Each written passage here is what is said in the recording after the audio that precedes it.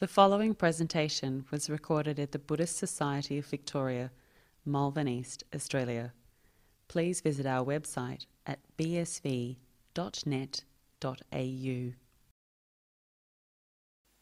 So I'd like to welcome you all, many new faces and some old friends. Well, thank you for coming. It's a very cold day, so congratulations for getting up and making the effort to come and listen. My teaching may differ a little from what you're used to with the Theravada, but hopefully we can impart some of the Buddha's intentions and perspective, but more so something that will be very useful for you. However, the Dhamma comes to us. We are always taught in Zen we may be awakened by a neighbour or a dog or a bird. So we do not just rely on the words or the experiences of others. We'll start with a short meditation. Today I'll do something a little different for those who have come to my talks before. I would like to share a method, a Korean method of what we call a hwadu practice. A hwadu is an inquiry. It is a koan that takes the core of that koan as an inquiry. But there are slight differences in this method, and this is one taught by a Zen master by the name of Sunim, who is around my age and a very prominent leader in Korea. So for a moment we'll bring our attention to where we're sitting. In this case, we don't actually close our eyes, we just lower the gaze. And just bring your awareness for a moment to your posture and your body, just making sure you're comfortable. And just breathe naturally. It's not a practice about our breath or about our observation or even our thoughts. But I want you to hold up your right index finger.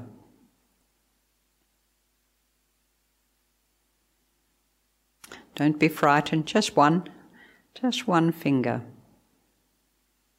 And then I want you to bend it a couple of times. Just bend that finger.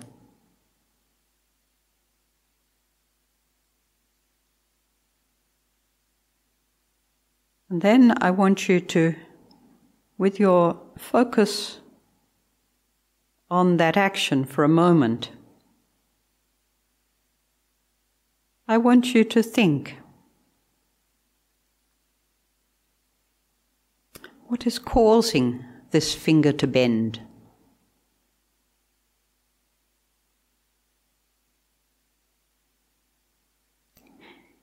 If you are saying or thinking it must be my mind, then actually it is not true, because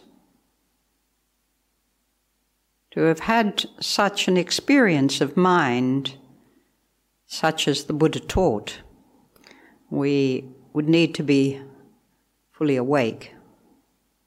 So that will fall short and return to our thoughts.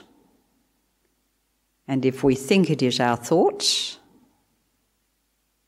that also is not true. And thoughts include intentions. If we think it is our body, a reflex, then a body can also be a dead body, a corpse. and a corpse cannot bend its finger.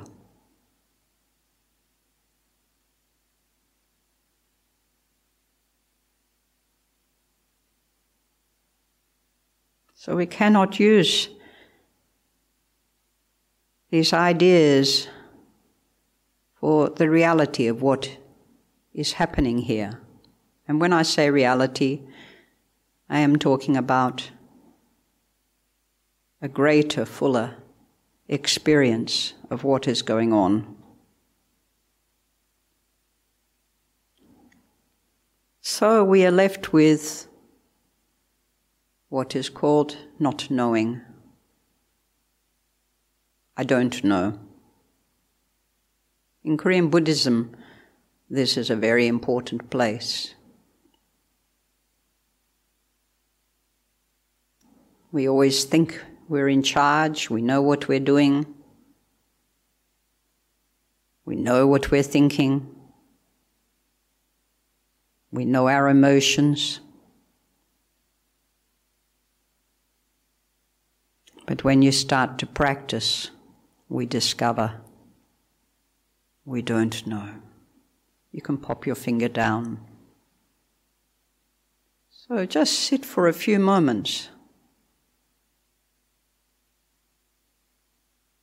with this mind of not knowing and a mind of inquiry. When we don't know, we have an inquiry of, well, what is it?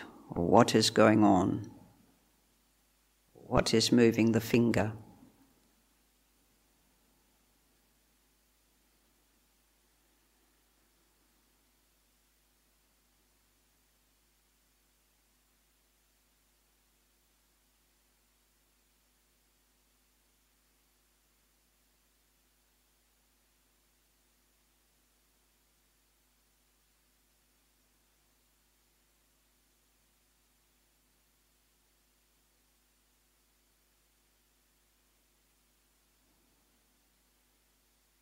That which is moving the finger is moving everything in our body. Of course, we want to come back to something like the brain or consciousness.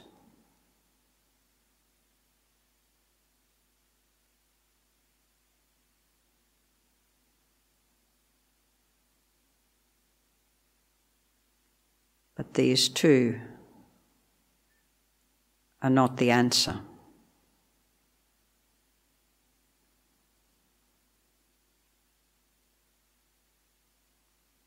From a Zen perspective,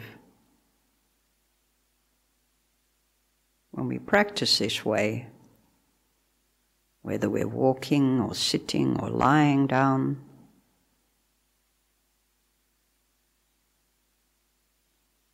we allow this growing sense or feeling of not knowing to grow.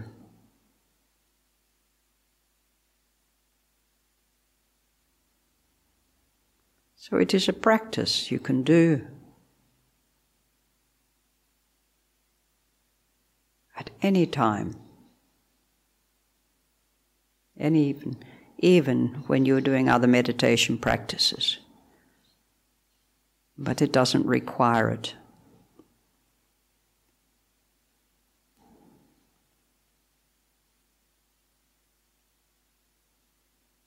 Slowly, a physical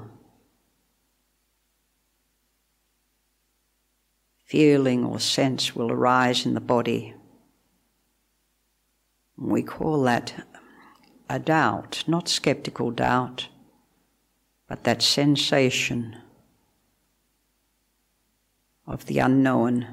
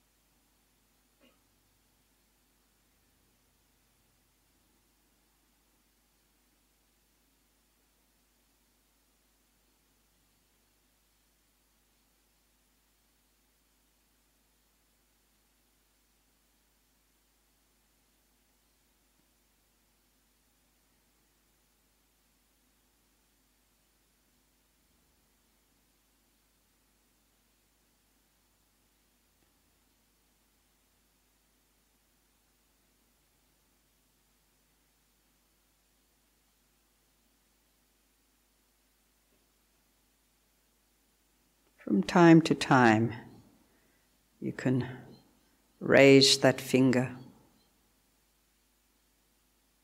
and bring that to mind. Or you can just notice the movements in your body as you go along with your ordinary everyday lives. As you hold something, put it down, you look, your eye gazes on objects of its interest. It is interesting when a mouth is closed,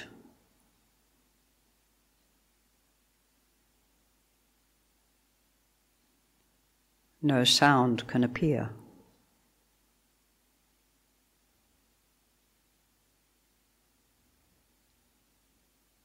When our eyes are closed, what is it we see?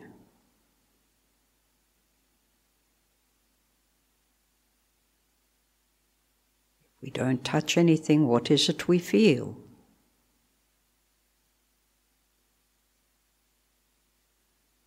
The ears are always open, and yet we don't hear.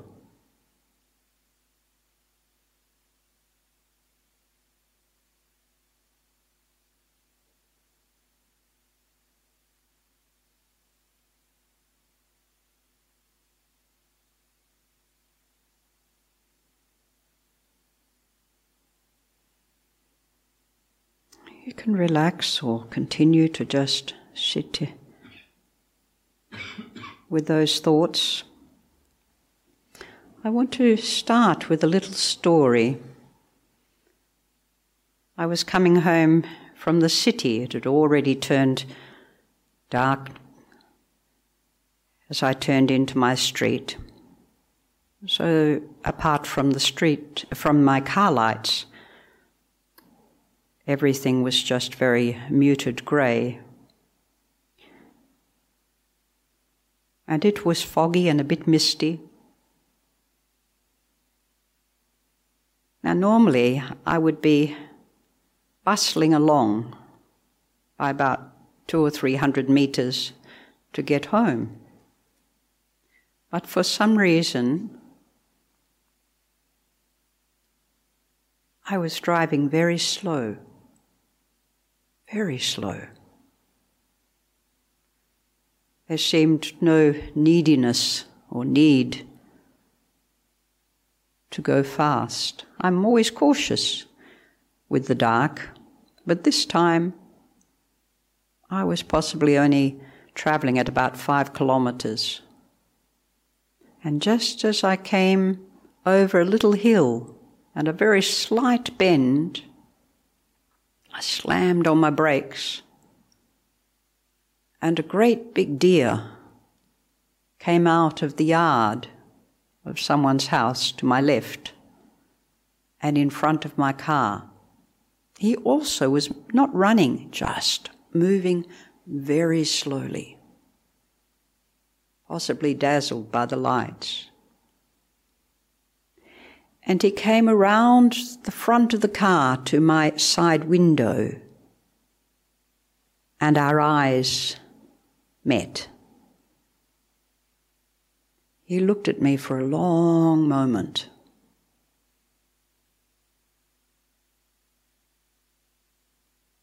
Possibly in gratitude. Or possibly just in curiosity. How close he'd been to a car before, I don't know. We have deer down in the valley of my property.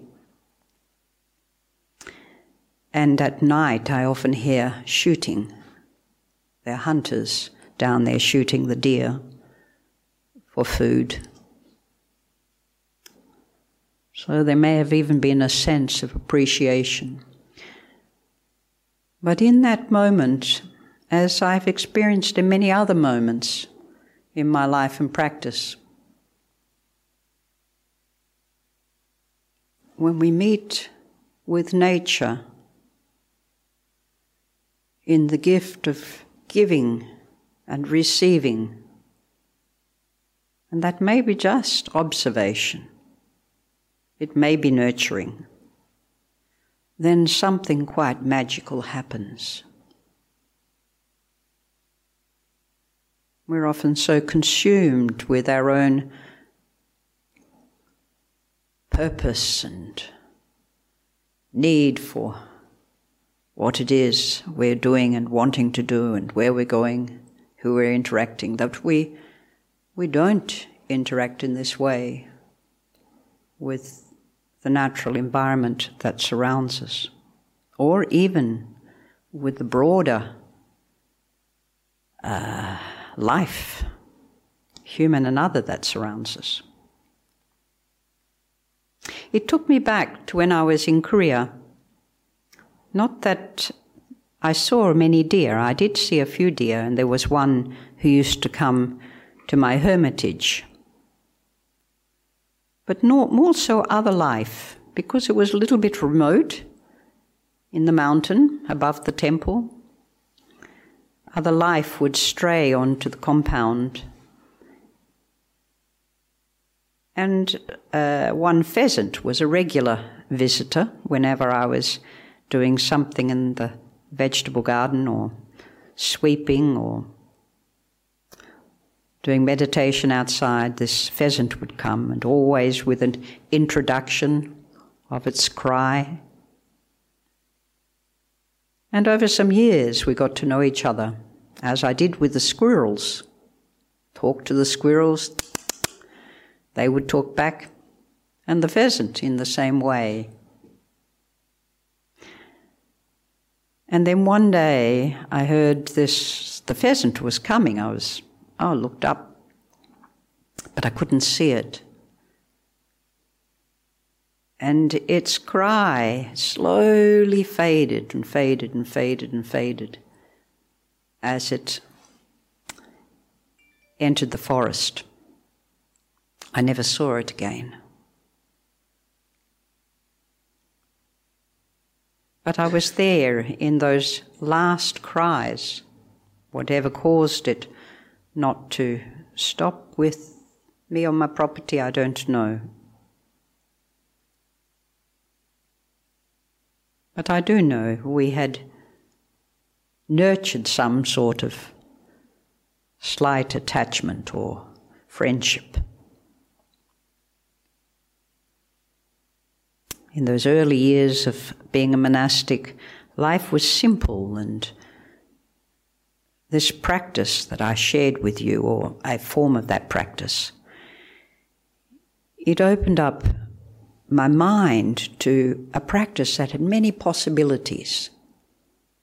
Not just my needing of gain, an enlightenment, or something out of this practice that would empower me. No, it was something that opened my understanding of Dhamma, or at least its expression,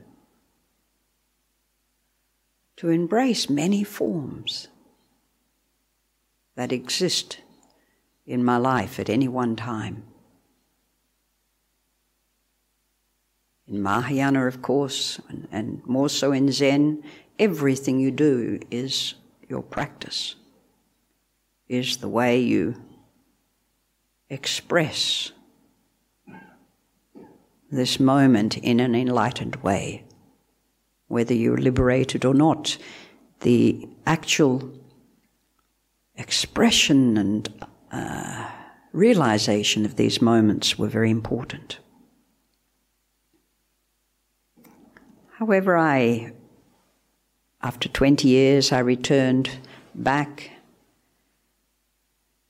My basic shelter and food, medicine and clothing was all provided and still is. I'm very fortunate. Many Western monastic who have returned have succumbed to letting go of the lay life, letting go and going back to lay life because one of these requisites were not met.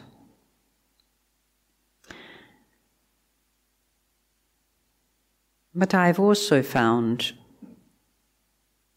that having spent so long with very fine teachers, my own teacher having passed away quite early, and a sangha or a community of monks and nuns who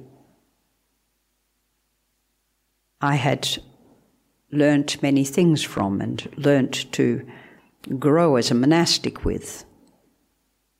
In the communities, as here in Australia, in monasteries, you work together and eat together and meditate together and study together, and there's a program throughout the day that you practice.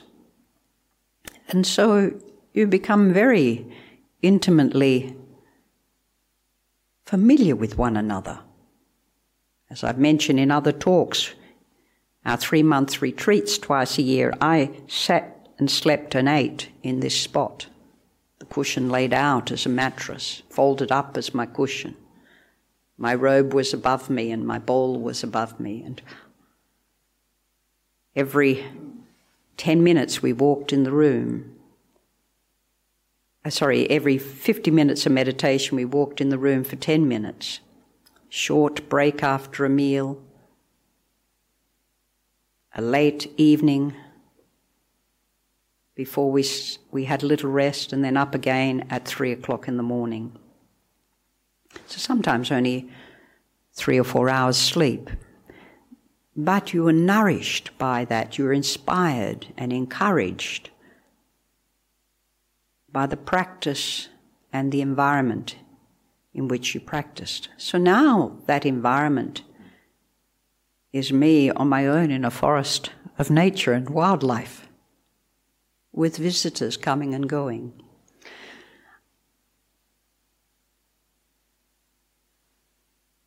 And many things. Somebody reminded me, who came to visit at Buddha's birthday recently, Kwang, you have many things. Thank goodness. Things are not what make us enlightened or not. But the things I have are predominantly things that, all of them are things that have been given to me, but predominantly things that came back in a container after I returned to Australia.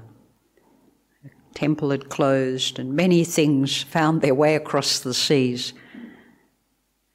to my hermitage in hope that I could create some great big Buddhist centre with 100 people. I think there's bedding for over 100 people. So the irony is, of course, I'm not that big a monastic, you might say, or that big such a big bodhisattva that attracts such large groups of people. But I have created, out of the means that I have, quite a lovely centre. And it attracts people from various cultures and backgrounds and religious affiliations, and local people who have little interest in Buddhism, but many needs. So my topic today is about needs and neediness, including my own. But I'll start with a story. It's an interesting story because it's a Zen story, and I often offer 1 or 2 Zen stories. And this one is a story about 2 swordsmen who end up on a little boat together, a little barge it would be, that crosses from one bank to another. And there are a few people and the oarsman, the man who is rowing the boat. One of these swordsmen is having a nap, and the other one is standing on the barge bragging about how famous he is and how many battles he has won, and telling many stories And suddenly, Bukadin, who is the other fellow who was resting, sits up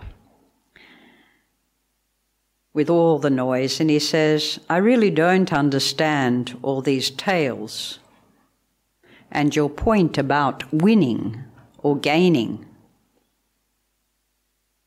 from fights. He said, I've been trained since I was a young boy, and I was never trained to win anything or to gain anything.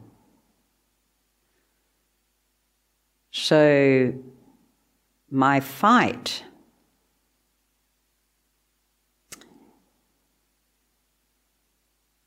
is about,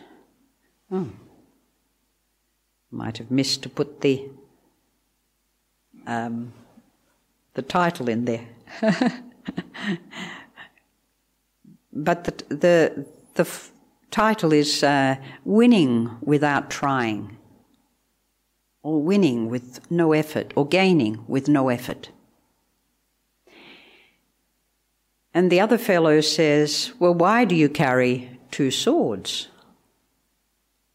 if you're not wanting to win in a fight? And Bukadu says, the 2 swords communicate directly with mind. Swords are often a symbol of wisdom. And in my temple you see a painting of protectors, and the protectors all have swords. They're protectors of the 33rd heaven, and they have these swords of wisdom. So these 2 swords of communicating directly with mind to mind. And mind to mind in Buddhism is also a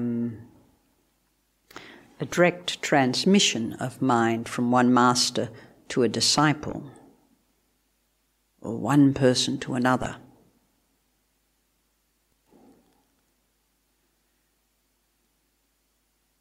And he said, mind to mind is to break our conceit, to break any self-centered belief or need or view or attachment, and cut off the sprouts of wrong thoughts. So he has 2 swords, one of wisdom and one of compassion, to cut the sprouts of thoughts, wrong thoughts, or any thoughts really. Of course, this riled the ruffian, and he got very aggressive, and he said, well, if we duel, can you win without trying? And Bukadu replies, though my sword is a life-giving sword, I will take up the challenge. Basically, he was saying in the text, I would take up the challenge because you're such an unpleasant fellow, or such an unruly fellow, but I will take up your challenge. And he guides the boatsman, the oarsman, to take the boat into a little inlet away from the shores that had a lot of people.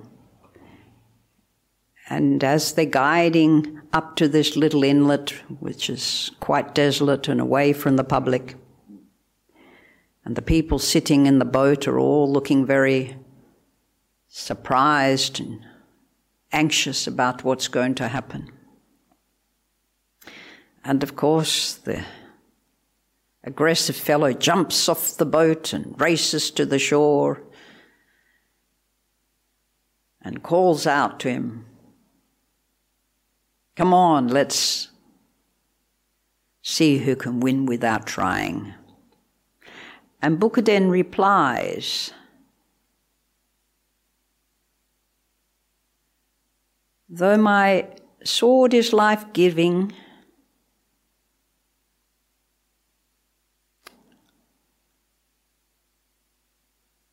I gain without trying or winning, but first I must calm my mind.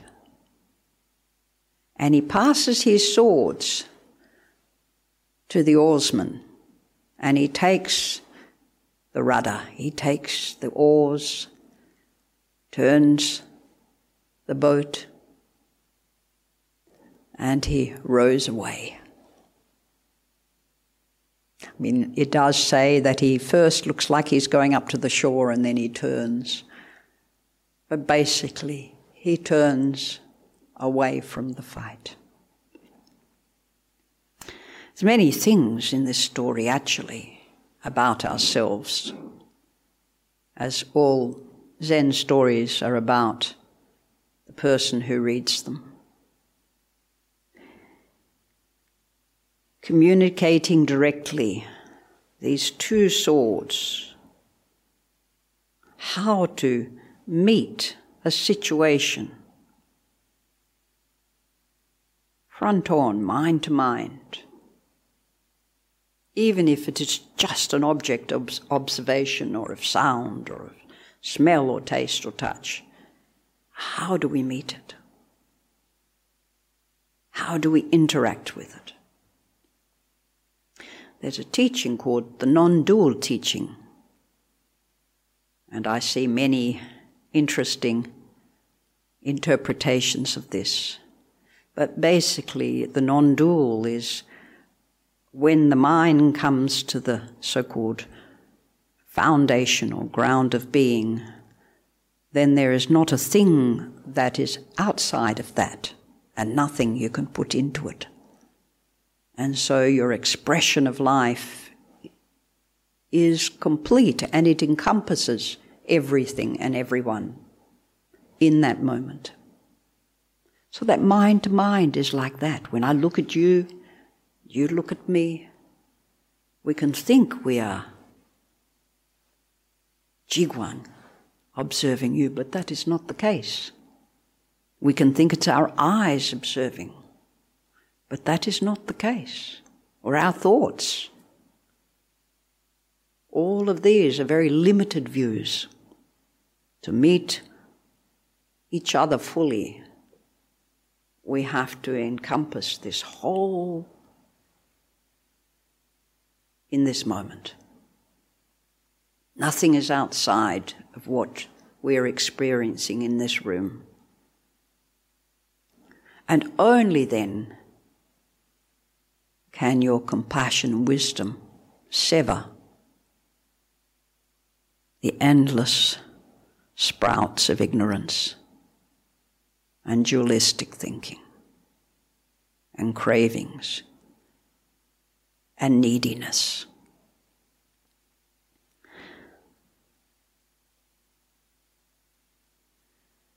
We have the water element. The boat is sitting on the water. The wisdom that's always flowing, conditions that are always flowing. We also have the boat itself. The body is like a boat, but more so, our whole universe is like a boat. Everything we know and experience is like this boat, bobbling up and down on the river of life. The conditions, the emotions, the transformations of life. And then we have the boatman itself, the one, that driver that steers, that intention, that view. Very well trained if we meditate. This everyday mind can become very well trained, and I'm being careful not to say the enlightened mind here, but the cultivated mind. It knows how to steer life and how not to get into trouble, just like Bukuden. He knew how to to win without any effort.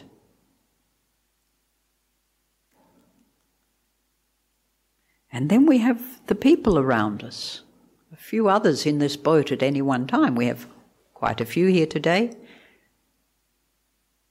This is it. You might be thinking of your family and wandered off to your loved one or the one you're having an argument with or something like that. But it's whoever we are carrying with us in this moment. It's usually not very many. I think there's actually, I read somewhere, it is like you have 10 people, up to 10 people in your mind at any particular moment in time. You can't carry very many more unless you're meditating and you're doing a big visualization of the universe full of people, as loving kindness allows us to do. But actually, you know, this analogy, I think, is a very fruitful one for many things, and do reflect on it, because it will help in the point of what do we need. The main character, of course, is this reckless swordsman. But our mind flounders in its habits, habitual habits of fear and anxiety, frustration, a sense of gain and a sense of loss, of name and fame.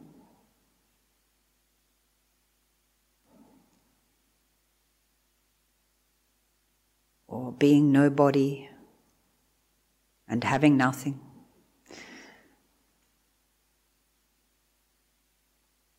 These are like the boat bobbling up and down on the unpredictable waves of emotions. And it is only a sharp, sword-like mind that can cut through this.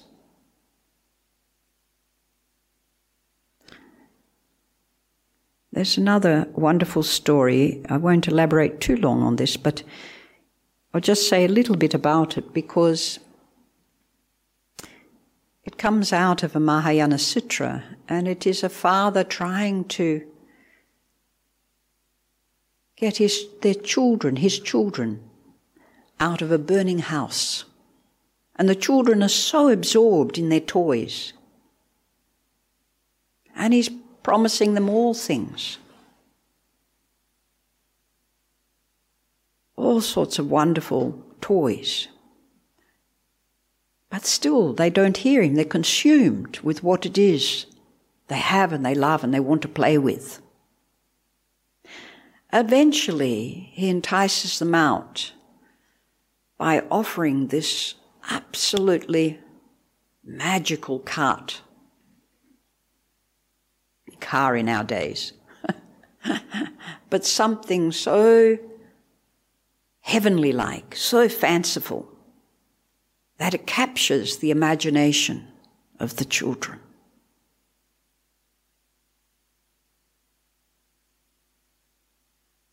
And if we could think, what would that be for us? I mean, certainly Mahayana Buddhism has this, or all Buddhism has it. But when they talk about the various heavenly realms, they're expanding our mind beyond what it is we are very comfortable with. They're drawing us out, like this father trying to take the children. If someone's phone, again, please turn it off. Thank you.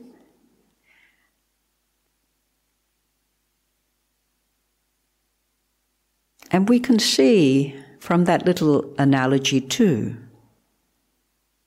when things absorb us in a way that's unhealthy or even dangerous, what are we stuck? Where are we stuck? What are we hanging on to? What are we attached to? What are we so absorbed in? It's as if we're in a dream. Just as a child in a dream in a play with their toys, we're in a dream and someone or something is happening and we're running down the street, being chased.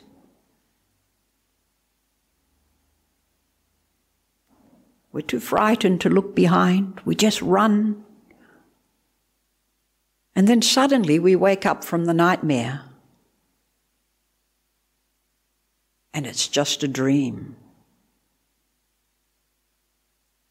And life is actually a little like this when you wake up.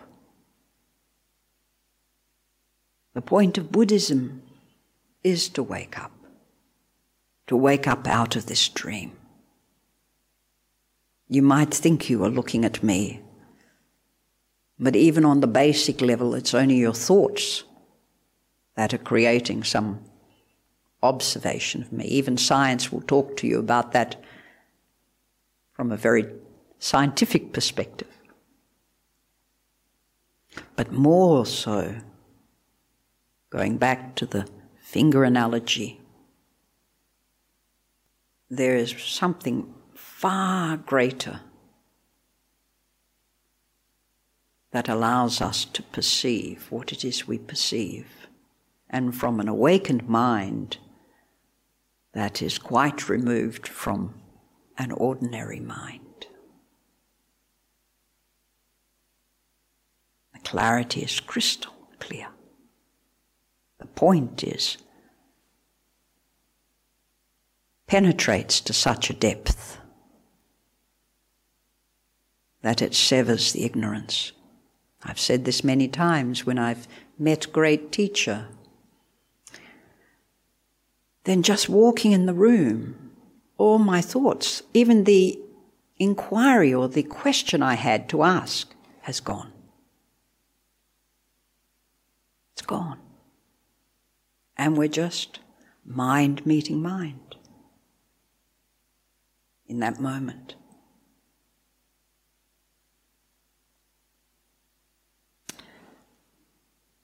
So our dreamlike life, full of its addictive patterns and habitual behaviours, our relentless relating, trying to relate, trying to impress, improve, inform, communicate, connect, is the dream we make up about who we are and what we are in this life and what we want out of this life. We sometimes start that dream at a very young age. Many of you would have seen that program, I saw a few of them, where every 7 years they photographed children and asked who they want to be at the age of 7. And then for the next, I forget how many times, every 7 years they met them. And most of those children became who they wanted to be as a very young child. And we could say, oh, that is a karmic, that is the causes and effect that the Buddha talked about. Well, maybe. But also the environment in which they grow up, the things they play with, the things that inspire as a very young age, from even a baby, influence what we have brought into this life with us. Nurture can have a big effect, as they have found, but also our past causes and effects, our past karmic debt, you might say, carry quite a weight.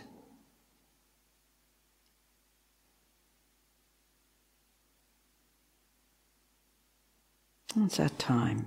Do I have a clock? What time do I go to? 10 minutes ago? Huh?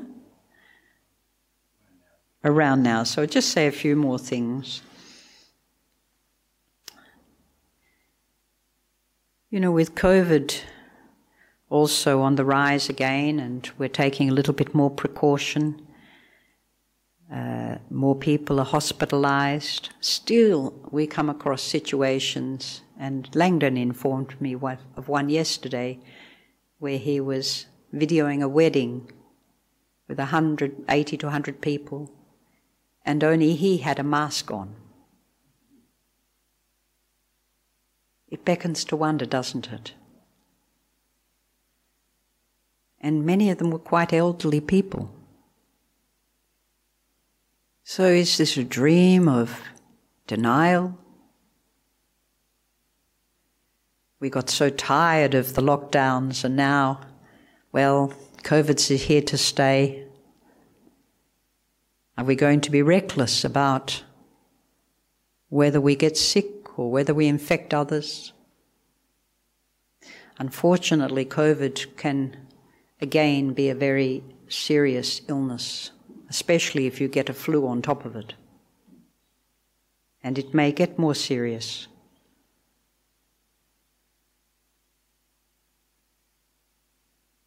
So I do suggest we all, on our journey to, seeking and wanting to achieve and all the things that we do in the sense of helping others with their needs. I have many people just turn up, and mostly if I sit them down and we have a cup of tea, I start to hear a story. One story, which I won't go into too far, was my neighbour, who had actually lived in my hermitage for a while with her daughter, one of her daughters, her youngest daughter, after she separated. I came to an accident at the end of the road one day, and I saw Debbie and somebody else, and a car had hit a tree. And someone informed me I had to wait until the police had done their research. And then there had been someone who'd been hurt in the car. And as I saw Debbie, I realised something in relation to her, and it was her daughter. And that accident actually killed her daughter. Not straight away, but she didn't have her seatbelt on properly. So I went to see Debbie. I hadn't seen her, and I thought she had gone away for a while. And I went to see her probably about 10 days later. And freezing cold morning, like this morning. We're outside. She had a dressing gown on and smoking profusely, and she wanted to talk. She was trying to still assess what had happened. My daughter never uses the phone when she drives, I don't understand. And then she invited me in for a cup of tea, and I sat there for at least an hour, while she shared the whole story. And just listening, just being totally present with it was useful, helpful for her to unpack a little bit and to grieve. I was the first person who had actually come to see her. It was a shock. She lives on the property with other neighbours. And so we can actually find ourselves pulling away from what is very painful, what is hard to understand, or what is hard to be with. But when we don't, when we lean into that suffering, ours and others, we learn a lot about ourselves in the nourishment of support of others. My birds, I feed my birds a little bit every day, and they inform me. They've become a flock. And when they sense there is a danger, they have a leader, and the leader says no.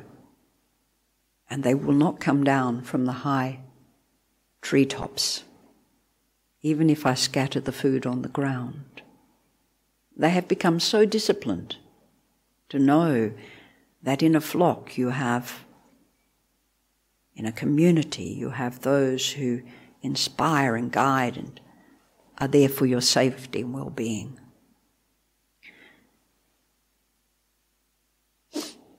Somehow we need courage and we need perseverance and patience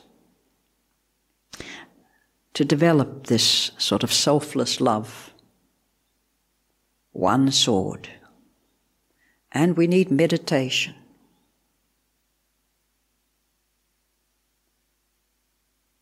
To sharpen the other sword of wisdom.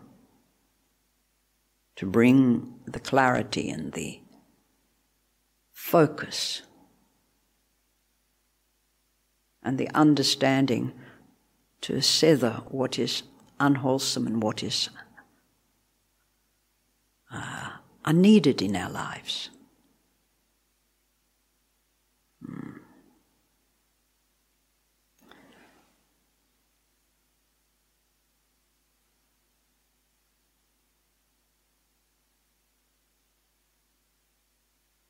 Sometimes we need to seek teachers and study the Dhamma. But we do need a practice and guidance.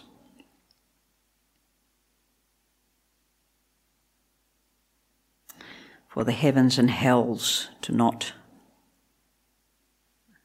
absorb us, so to speak.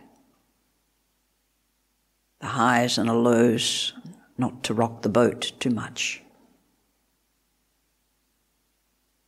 We need to develop what I think patience and equanimity are the pillars of balancing the mind and the heart.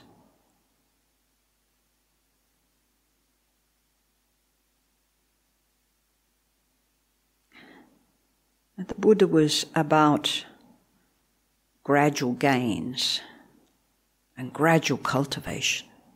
We often talk in Zen about sudden awakening and gradual cultivation.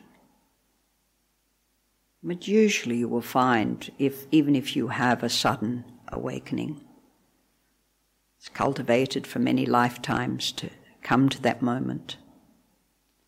Without a cultivation, gradual cultivation, the heart of kindness and generosity may not be there. The heart of understanding may not be there.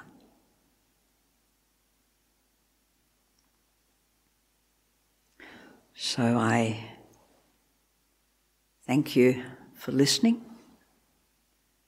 If something of today's talk is of benefit, please share it with others. Of the merits of our talks, our thoughts, our actions with others, especially those that are close to us. And enjoy the rest of this day. Chilly as it may be, it may have a little sunshine coming up. And I think there may be some food. I'm not sure what the story is, whether people are encouraged to stay, are they, or not? Oh, we're having Q&A, yes. I haven't. I've talked so long. Yeah. So is there any questions? You may have already relaxed and been thinking of the next thing, where you're going from here. But if you have a question, yes, please.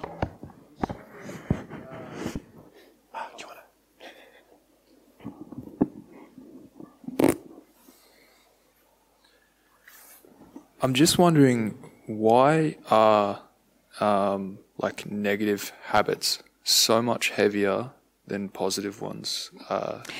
You know, we are biased. We are biased to negativity. Humans are biased, unfortunately, to negativity. And even with, it does require quite, from a very young age, to have very positive nurturing and positive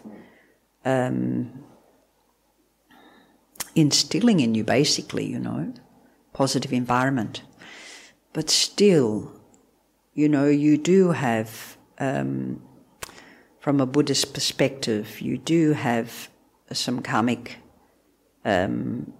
influences and weights, you might say, that will weight our disposition in one thing or another. It can be generic too, you know, genetic too, in the sense that family members or ancestors that they have, you know, we have instilled in some physical way predispositions, you know, to health and to body. But may I say that no one who really comes to this path comes because they are joyful, happy and living in a heavenly realm. They don't. The greatest teachers are all those who have a very deep weight, a very deep unknown depth. I carried, I don't know why or what, it wasn't from my childhood that I could recognise, something that was so deep. And for many years I sought teachers, I did the hardest of practices. You know, I look like a soft old granny now, but I have gone through the rigour. Korea in the 70s was not an easy country to live in, and we were very poor. Food was very limited. So part of that rigour allowed me to not just dwell on that part of myself. Although when I first went into robes, I didn't feel that way. I felt, wow, the Dhamma is so uplifting, and so people who were practicing were so, you know, seemed buoyant and live and happy.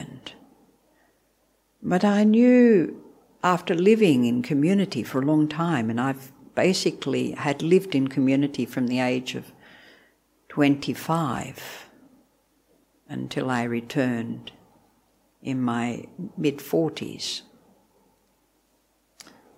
I had lived in community.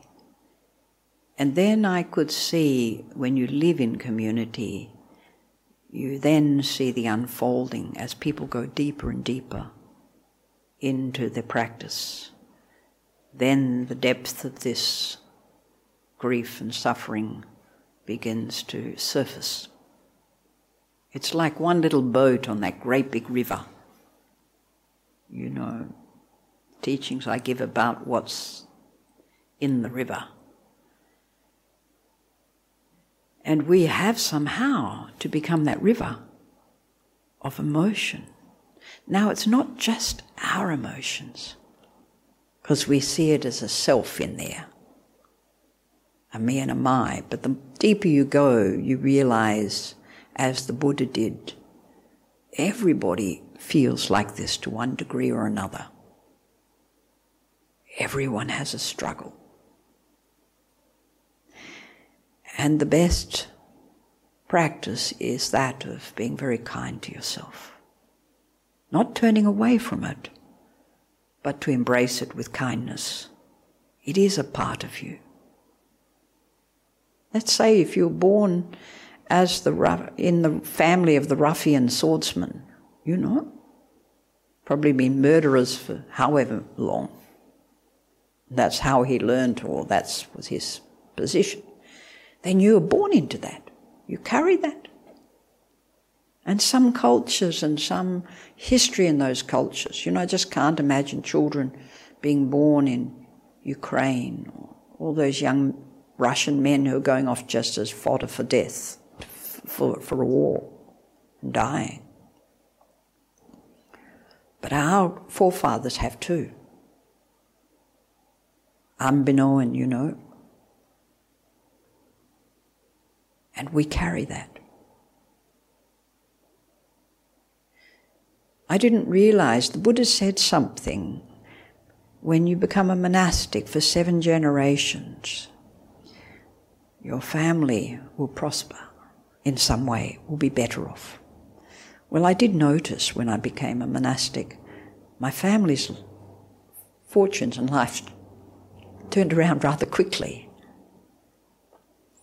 Now, it's not that my merit is just giving them something. It's not like that in my mind. It's I started to allow the problems and the griefs that we had inherited